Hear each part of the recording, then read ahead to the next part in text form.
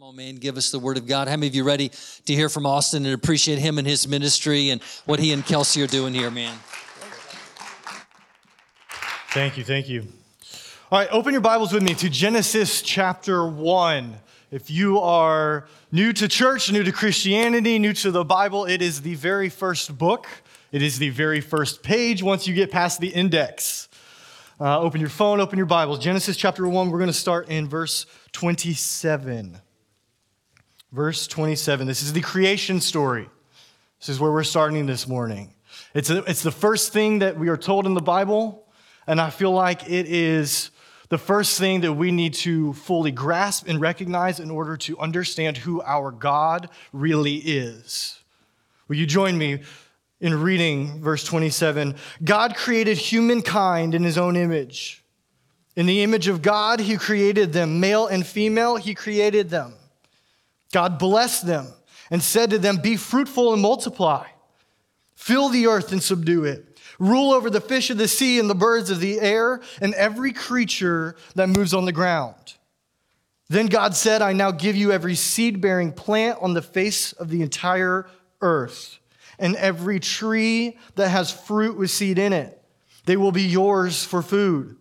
And to all the animals of the earth and to every bird of the air, and to all the creatures that move on the ground, everything that has breath of life, I give every green plant for food." It was so. We need to stop right now and extrapolate the implications of those three words. It was so.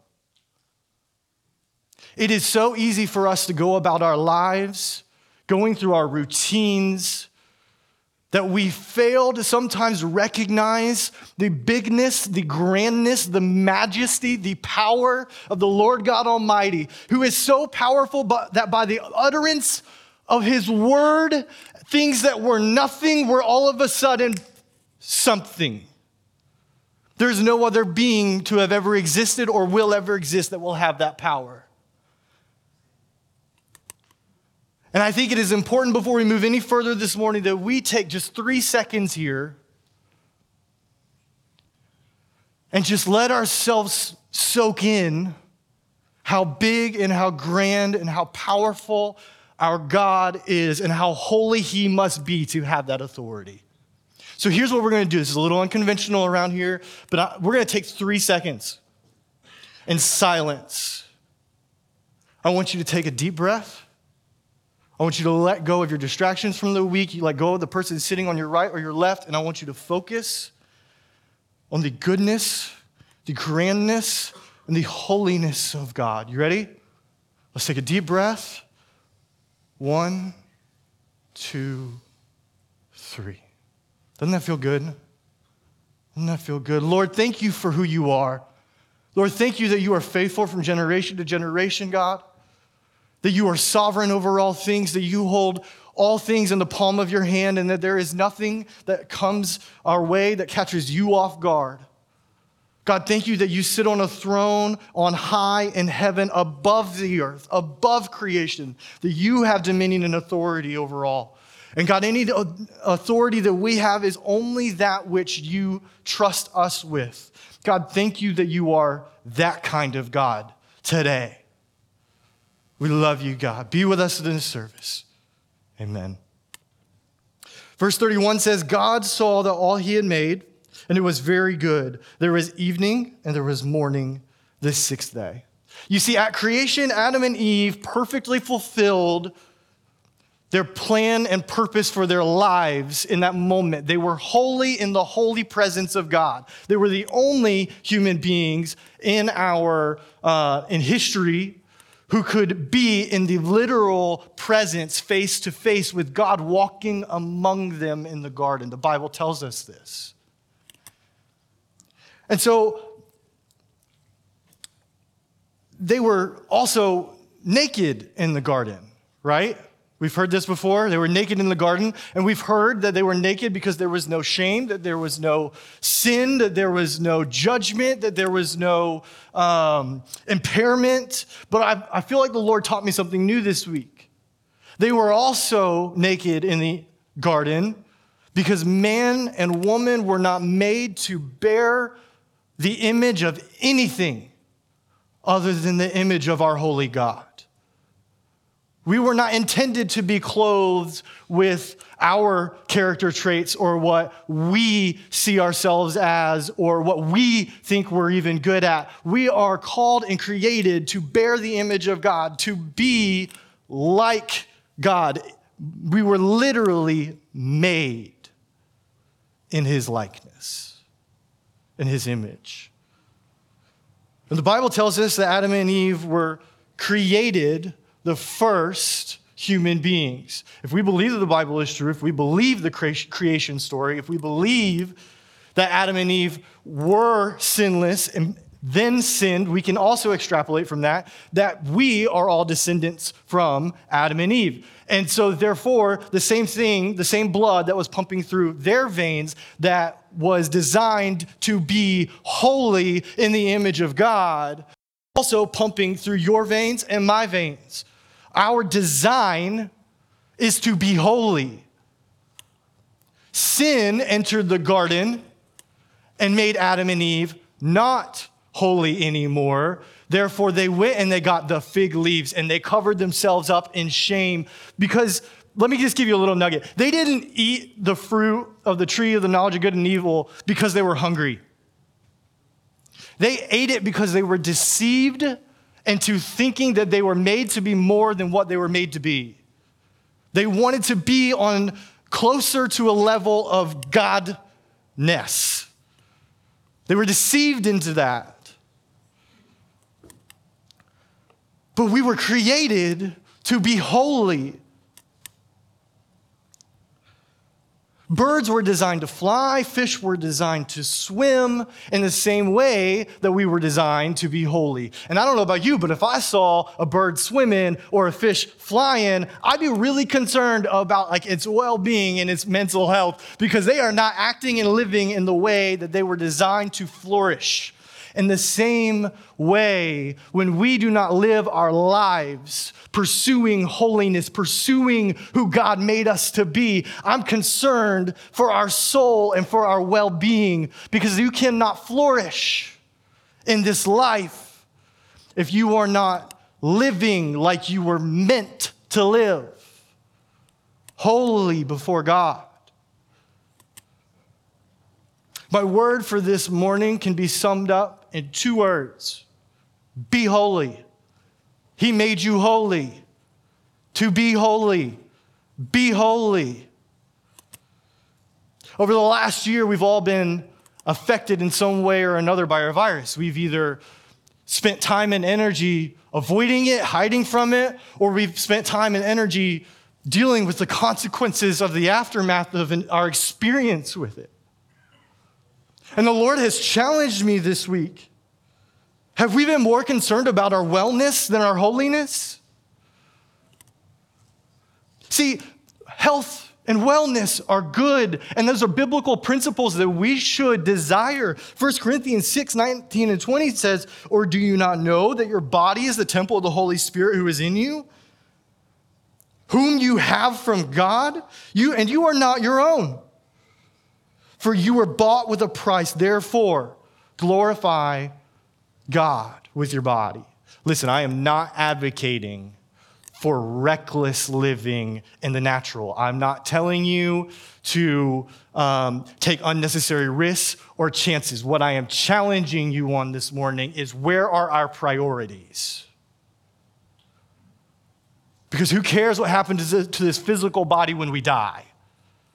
And that we are going to become the dust of this earth again. How is the health of your spirit? How is the health of your soul? What are you pursuing? We have changed our habits and our routines in order to maintain our physical health. I want to know, are you changing your habits and your routines to elevate your spiritual health? We have adopted new personal safety measures. Have you been adding guardrails around your soul? We have sheltered from a virus. I want to know, have you been sheltering from the people who have been deceiving you into thinking that you are something that you're not? Anything other than made in the image of God? Are we putting as much effort into our souls as our natural? Over the last year,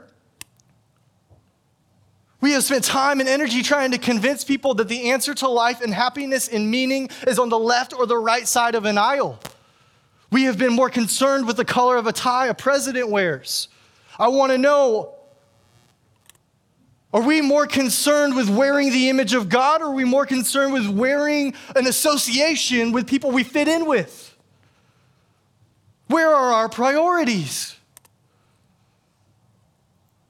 Titus 3:9 tells us, but avoid foolish controversies, genealogies, dissensions, and quarrels about the law.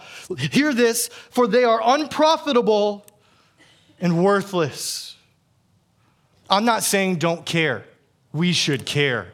I believe that the Bible sets precedent that we should care about politics, about what is going on in this world, about who is elected, who is not, what the rule of the land is. I feel like there is biblical evidence for that.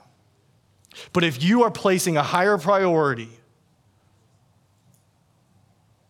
let me rephrase, if you care more about who is sitting in the White House than you do about who is sitting in your heart, if you care more about the executive actions that he signs into place than you do the commandments of the Holy Scripture, you don't have a healthy soul this morning. I'm just being blunt. This is the word that I feel like the Lord has given me, and I got to be honest with you. I'm going to stop right here and tell you, I do not want to preach this message. I had another message prepared that I was so excited about. I was like, God, you have spoken. This is great. And then he stopped me and said, nope, that was for you. I have something else for them. I am not preaching a message this morning to condemn the way we did or did not act about a virus or the way we did or did not act about an election. I am preaching a message this morning that I trust that the Lord will convict your hearts on as much as he has convicted mine over the last 3 days. I have never preached a word, written a word that has forced me to my knees in repentance more than this one has in my own life. You see, over the last year, we've also spent a lot of time focusing on race and the color of our skin and what divides us. But I wonder what would happen if we united under the banner of our Creator God, recognizing that we were all created different, but all created under the same image of the same God. What a difference that would be. What a difference that would be. Galatians 3:28. There is neither Jew nor Greek. There is neither slave nor free. There is neither male nor female. For all of you are one in Jesus Christ. Acts 17:26 and 27. From one man, he, being God, made every nation of the human race to inhabit the entire earth, determining their set times, their fixed limits of the places where they would live, so that they would search for God and perhaps grope or desperately reach, another translation would say, around for him and find him, though he is not far from each one of us. It does not matter the color of your skin, your political belief or ideology. It does not matter where you stand on this issue or that issue. He is close to every one of us. He wants to be active in every one of our lives. He wants to rescue, redeem, and to save those that are far from him. And it does not matter how far they are. The Bible tells us that he casts our sins as far as the east is from the west. They're not that far. Even when we're not in a pandemic, even when we're not in an election year, even when we're not in civil unrest, we still make decisions every single day about the health and the wellness of our bodies, of our lives, of our families, of our children, of our grandchildren, of our parents, our grandparents. We make decisions. Some of you are caretakers for someone in your family. We make decisions for them. And I just wonder, are we making those kind of same intentional decisions every day in our lives for the health of our souls? Are we pursuing holiness, godliness, righteousness, contentment? Are we pursuing? The answer to my wonderings this morning, what if we did these things, is we would be holy. But I want to stop right here for a second because I want to address something. 15-year-old Austin would have just heard this and run with it, and it would have been like, oh yeah, great, God made me be holy, so I'm going to run out and I'm going to preach the good news to every single person that I come in contact with. And when I'm in Quick Trip and when I'm in Racetrack and when I'm in the grocery store, I'm going to find someone, I'm going to preach the gospel. 30-year-old Austin, who's lived a little bit of life, has a few scars, who has been through a little bit of stuff, recognizes that there's a little bit of a paradox here in what I'm preaching. I'm telling you to be holy, but you can't be holy on your own. God is not calling us to be something that we cannot ever achieve. He is calling us to walk in step with the Holy Spirit, being led and guided into holiness, into his presence, because at the end of the days, when we take our last breath or the Lord brings us all to heaven, in that moment, we're going to answer for every decision we've made, action we've taken, word we've said.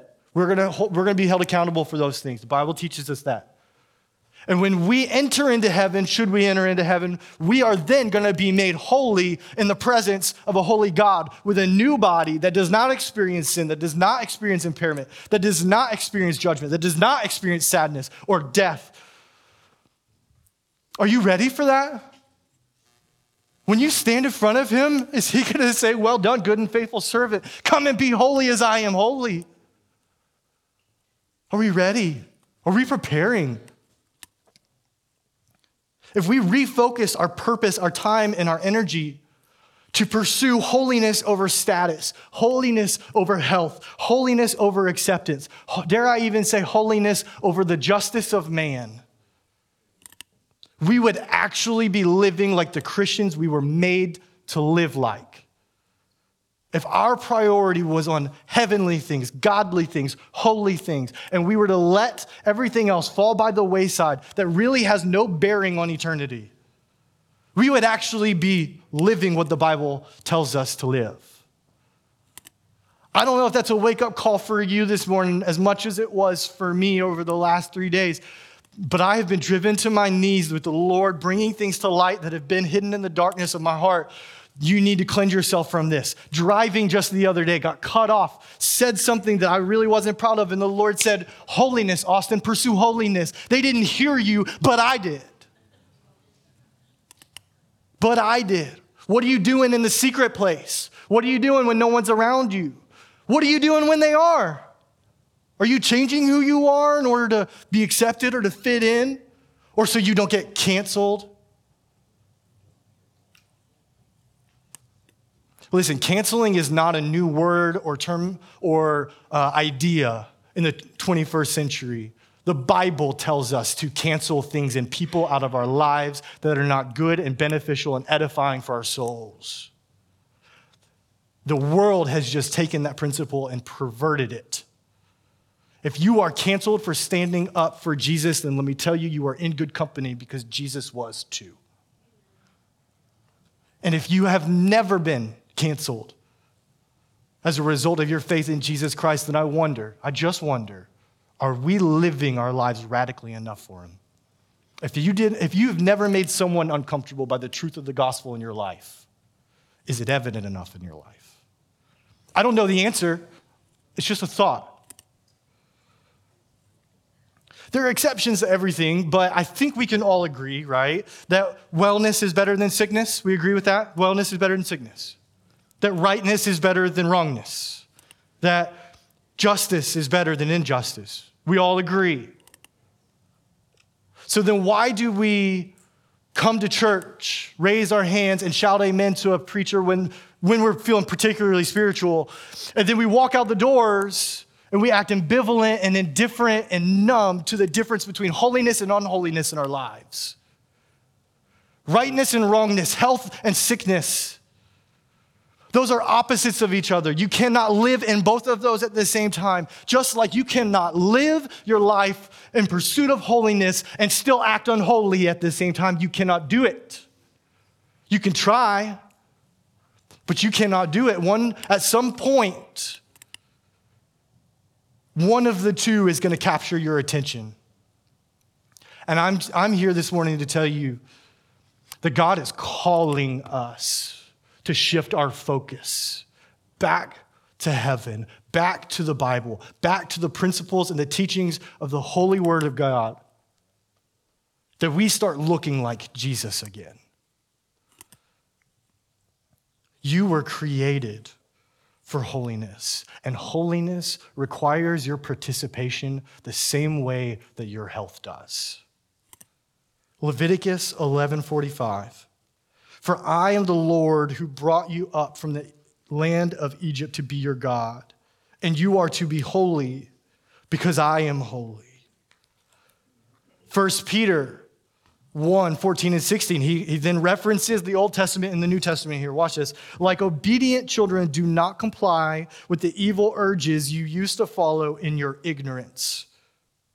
But like the Holy One who called you, become holy yourselves in all of your conduct. For it is written, you shall be holy because I am holy. So how do we be holy? That's the question this morning, right? There's three things for you. We must study the text that describes the one who is holy. We must read our Bibles and enact the principles of God in our everyday lives. Number two, we must pray. We must ask God to search our hearts and our lives and to reveal the things to us that are unholy and that need removing. Psalm 139, 23 and 24 is a prayer of David to God. He said, search me, God, know my heart. Test me and know my anxious thoughts. See if there is any offensive way in me and lead me in the way everlasting. I want to challenge you for 1 week. Wake up every morning and say that prayer. See the difference it makes in your life. See if your attitude doesn't shift and adjust. See if your temper is not a little longer before you snap off. See if you don't make a little bit wiser decisions just by inviting God every day to lessen you and increase himself. Number three, we must remain steadfast in our faith. We must live our lives consistent with what the Bible teaches. That is how we be holy. We will not be holy until we are in the presence of Almighty God. But we are charged to live lives in pursuit of being as holy as we can possibly be in this moment. And the goal, holier in the next moment. And the goal, holier in the next moment. I don't know about you, but I don't think it's very hard to see that becoming a Christian or being a Christian is becoming less and less popular. In fact, I would even say that the world is becoming increasingly hostile towards Christians and particularly Jesus. And so it is now more important of a time than ever that we are rooted in the Word of God, that we are living our lives consistent with what Jesus taught, with the way that he lived his life as our example to follow. Remaining in the gray area between holiness and unholiness is not acceptable in the end, and it is impossible for you to flourish there right now. It is sloppy faith. It is what the Bible calls in Revelation at the end of times, lukewarm faith. That the Bible teaches us that Jesus will literally just spit out of his mouth and want nothing to do with.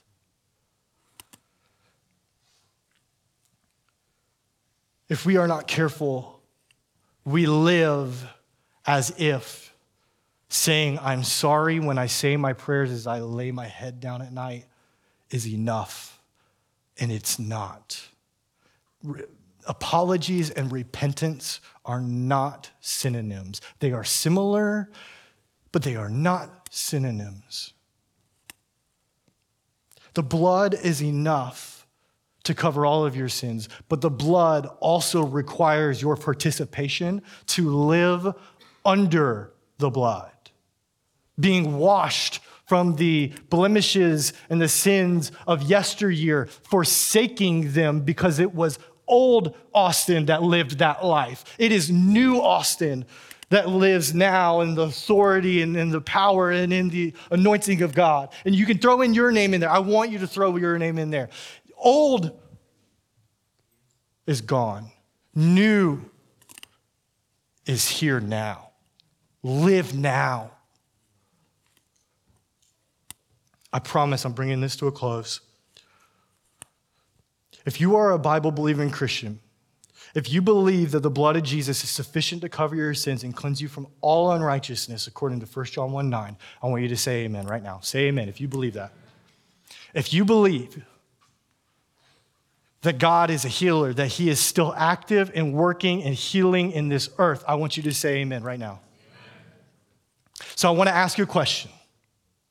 Because God is healer, the Bible even calls him Jehovah Rapha. Because God is Jehovah Rapha, can you just run out into that street and play chicken with a car and expect your body and your life to just continue as normal when you do get struck? Because God heals, right? So why do we run out into the street and play spiritual chicken with our sins, expecting God to respond to our casual response to our call to be holy like he is holy? We cannot live this way. We cannot live raising our hands on Sunday and then raising our hands another way on Monday. And now that might be an extreme example for some, but the Lord is just convicting me just this morning on my drive here of my attitude towards other drivers. I'm not being holy in that moment. The Lord has been convicting me as to whether or not I've been enacting discernment in my life as I raise my kids. I'm not being holy if I'm not asking him how to lead them and to lead me in leading them. I'm not being holy if I think that I have it all together and I can do this myself. Be holy. Apologies involve words. Repentance demands action. Repentance without action is useless. It accomplishes nothing. My son just recently has started to discover, it's my fault, but the excitement of violence. I let him watch a superhero movie, an adult one. I'm an idiot. The next day, he wakes up and he's wanting to punch me and he's wanting to wrestle with me. And I'm like, yes, this is awesome. And so we're on the floor and we're wrestling. But a couple of days go by. My son's 3, by the way, if you don't know Ezra. A couple of days go by and I look out of the corner of my eye and I see Ezra playing with my 1-year-old Presley the same way he played with me. And I just thought, oh no, we are in trouble.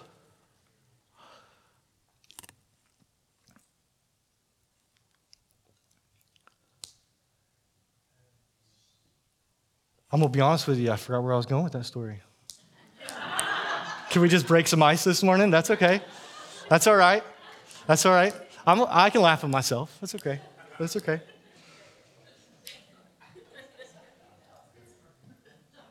I have no idea. All right. 2 Corinthians 7. 2 Corinthians 7, verse 1. Let's read this together. We're wrapping up, I promise. Therefore, since we have these promises, dear friends, let us cleanse ourselves from everything that could defile the body and the spirit and thus accomplish holiness out of reverence for God. This is our roadmap. This is our formula for being holy. I want to read that again. Therefore, since we have these promises, dear friends, the promises of the Bible, because we have the promises of the Bible, let us cleanse ourselves from everything that could defile the body and the spirit, and thus accomplish holiness out of reverence for God. We cannot earn our salvation. It is a gift. But salvation, when receiving salvation, work becomes required as a response to our salvation. Out of reverence from the holy God, our Father in heaven, who saw it fit, whose heart was caring and big enough to say, I'm going to sacrifice my own son so that you can be made holy and righteous and be restored to me, and that we can be holy together again one day. Can we wrap our minds around that? A father willing to sacrifice his son so that we can just be in relationship again, knowing that most won't even accept it. I want us to comprehend that. A father sacrificed his son so that you could be reunited with the Father. He died a gruesome death, a painful death, but he did not stay dead. He raised from the dead. And in the same way that we accept our salvation, we accept the fact that our sins were taken, but we are responsible to get up out of our grave, so to speak, to walk out of our old life and into our new life like Jesus did, living like he called us to live. That is our call.